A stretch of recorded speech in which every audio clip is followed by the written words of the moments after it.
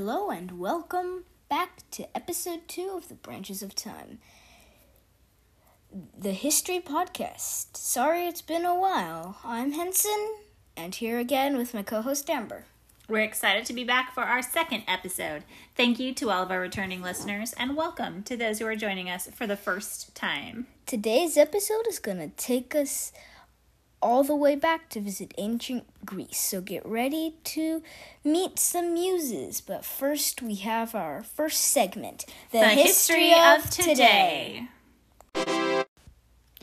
Today we are recording on August 8th, and on this day in 1974, Richard Nixon announced his resignation as President of the United States. This was following what came to be known as the Watergate scandal, where many within the Richard Nixon's administration were embroiled in controversy and cover-up.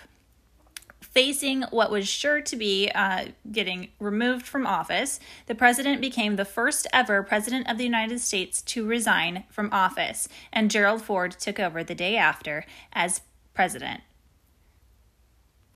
And that is the History of Today. Now into our main topic. As promised, we are headed to ancient Greece. If you have read any Greek stories, you have probably come across the Muse. The Greek Muses were the daughters of Zeus, the highest of all gods. They were goddesses whose job it was to inspire the minds of musicians, poets, artists. They ruled over the arts and sciences, and it was their role to provide inspiration on these topics. That's right. So why the lesson on Greek mythology when this is a history podcast? Because many of the words we use today come from that time in Greek culture. There was a Greek word, museion, which referred to the seat of the muses. From this word comes the modern-day word museum. Makes sense, right? The seat of the muses is where Greeks said inspiration came from, and museums are places of inspiration too. The muses ruled over the arts and sciences, and museums put items from those disciplines on display for people to enjoy. Today, there are museums all over. Big cities, small towns, different countries, even inside parks. In the United States alone, there are over 35,000 museums. That's more than all of the McDonald's, Starbucks restaurants in America combined. That's a lot of museums.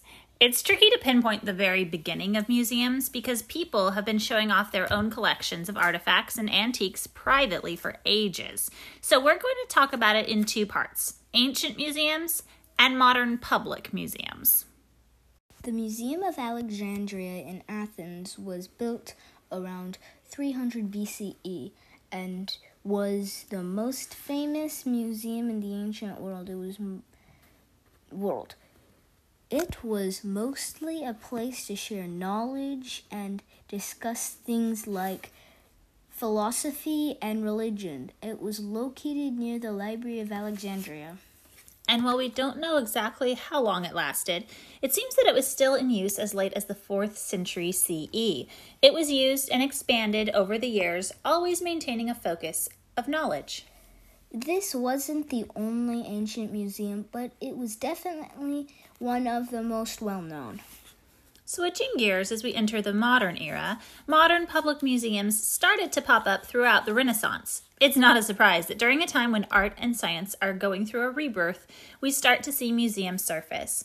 There are lots of examples of early private and public museums, but the earliest modern public museum that's still in operation is the Ashmolean Museum, founded in 1683. That's almost 340 years of continuing operation. It was opened in the University of Oxford. The collection they showed was donated by a man named Elias Ashmole, who was a very smart and pretty interesting guy. And for being one of the early modern museums, it was pretty impressive. Ashmole knew how he wanted the museum to be set up. In the original museum, there was a display of artifacts on the first floor. a big theater for lectures on the ground floor, and the basement was a state-of-the-art chemical lab with an anatomy room. Ashmole set up the museum to have 2 missions: display all of his cool collections to be enjoyed by the public, and to advance knowledge. This is a pattern still used by large modern museums. When you visit a museum, you may only think about the things you can see, but there's almost always additional work going on behind the scenes to promote and advance knowledge. Pick your favorite museum and visit their website. You'll be able to read about some of the ways that they advance knowledge, just like the Ashmolean did. You mean just like they do?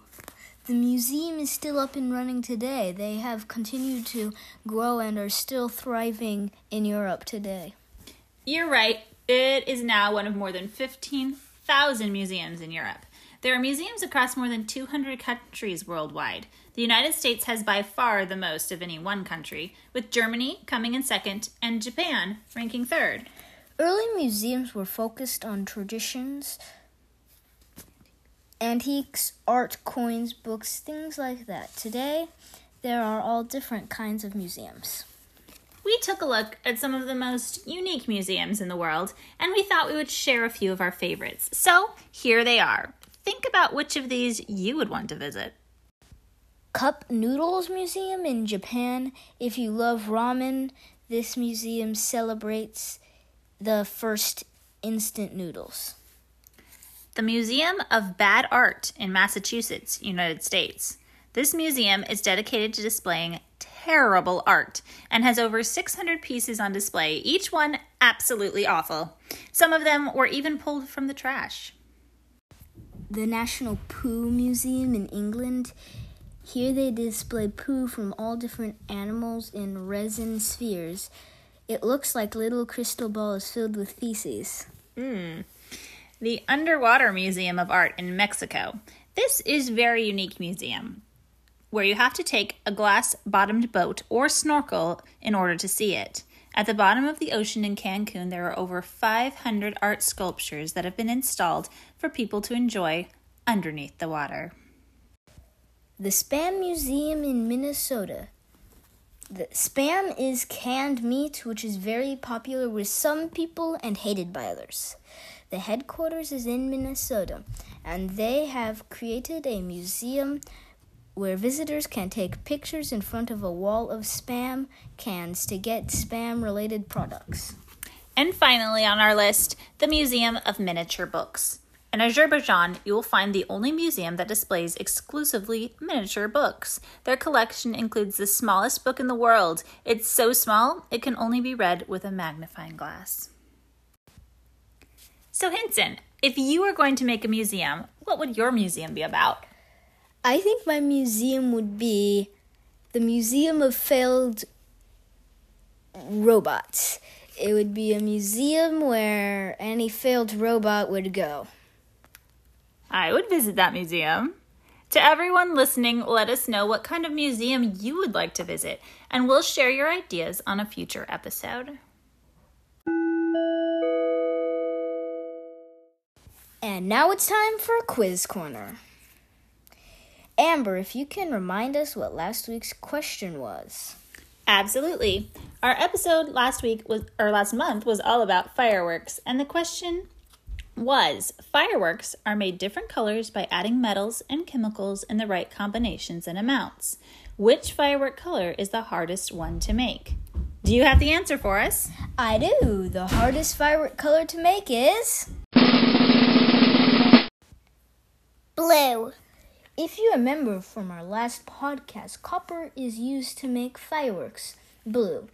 It's a fragile gas compound and has to be heated up very high to emit the color.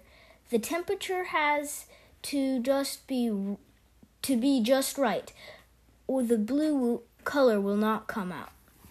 That is a tricky recipe to get right.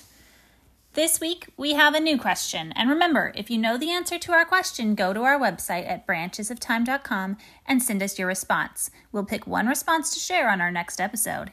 Here to ask today's question is one of our inquisitive helpers, Nadia. What did Abraham Lincoln keep putting papers. If you think you know the answer, did Abraham Lincoln keep his important papers and notes, head to branchesoftime.com and send it our way. Here we are again at the end of another episode. We hope you enjoyed this discussion on museums. This summer, visit a museum yourself and see if you feel inspired by the muses. Signing off till next time.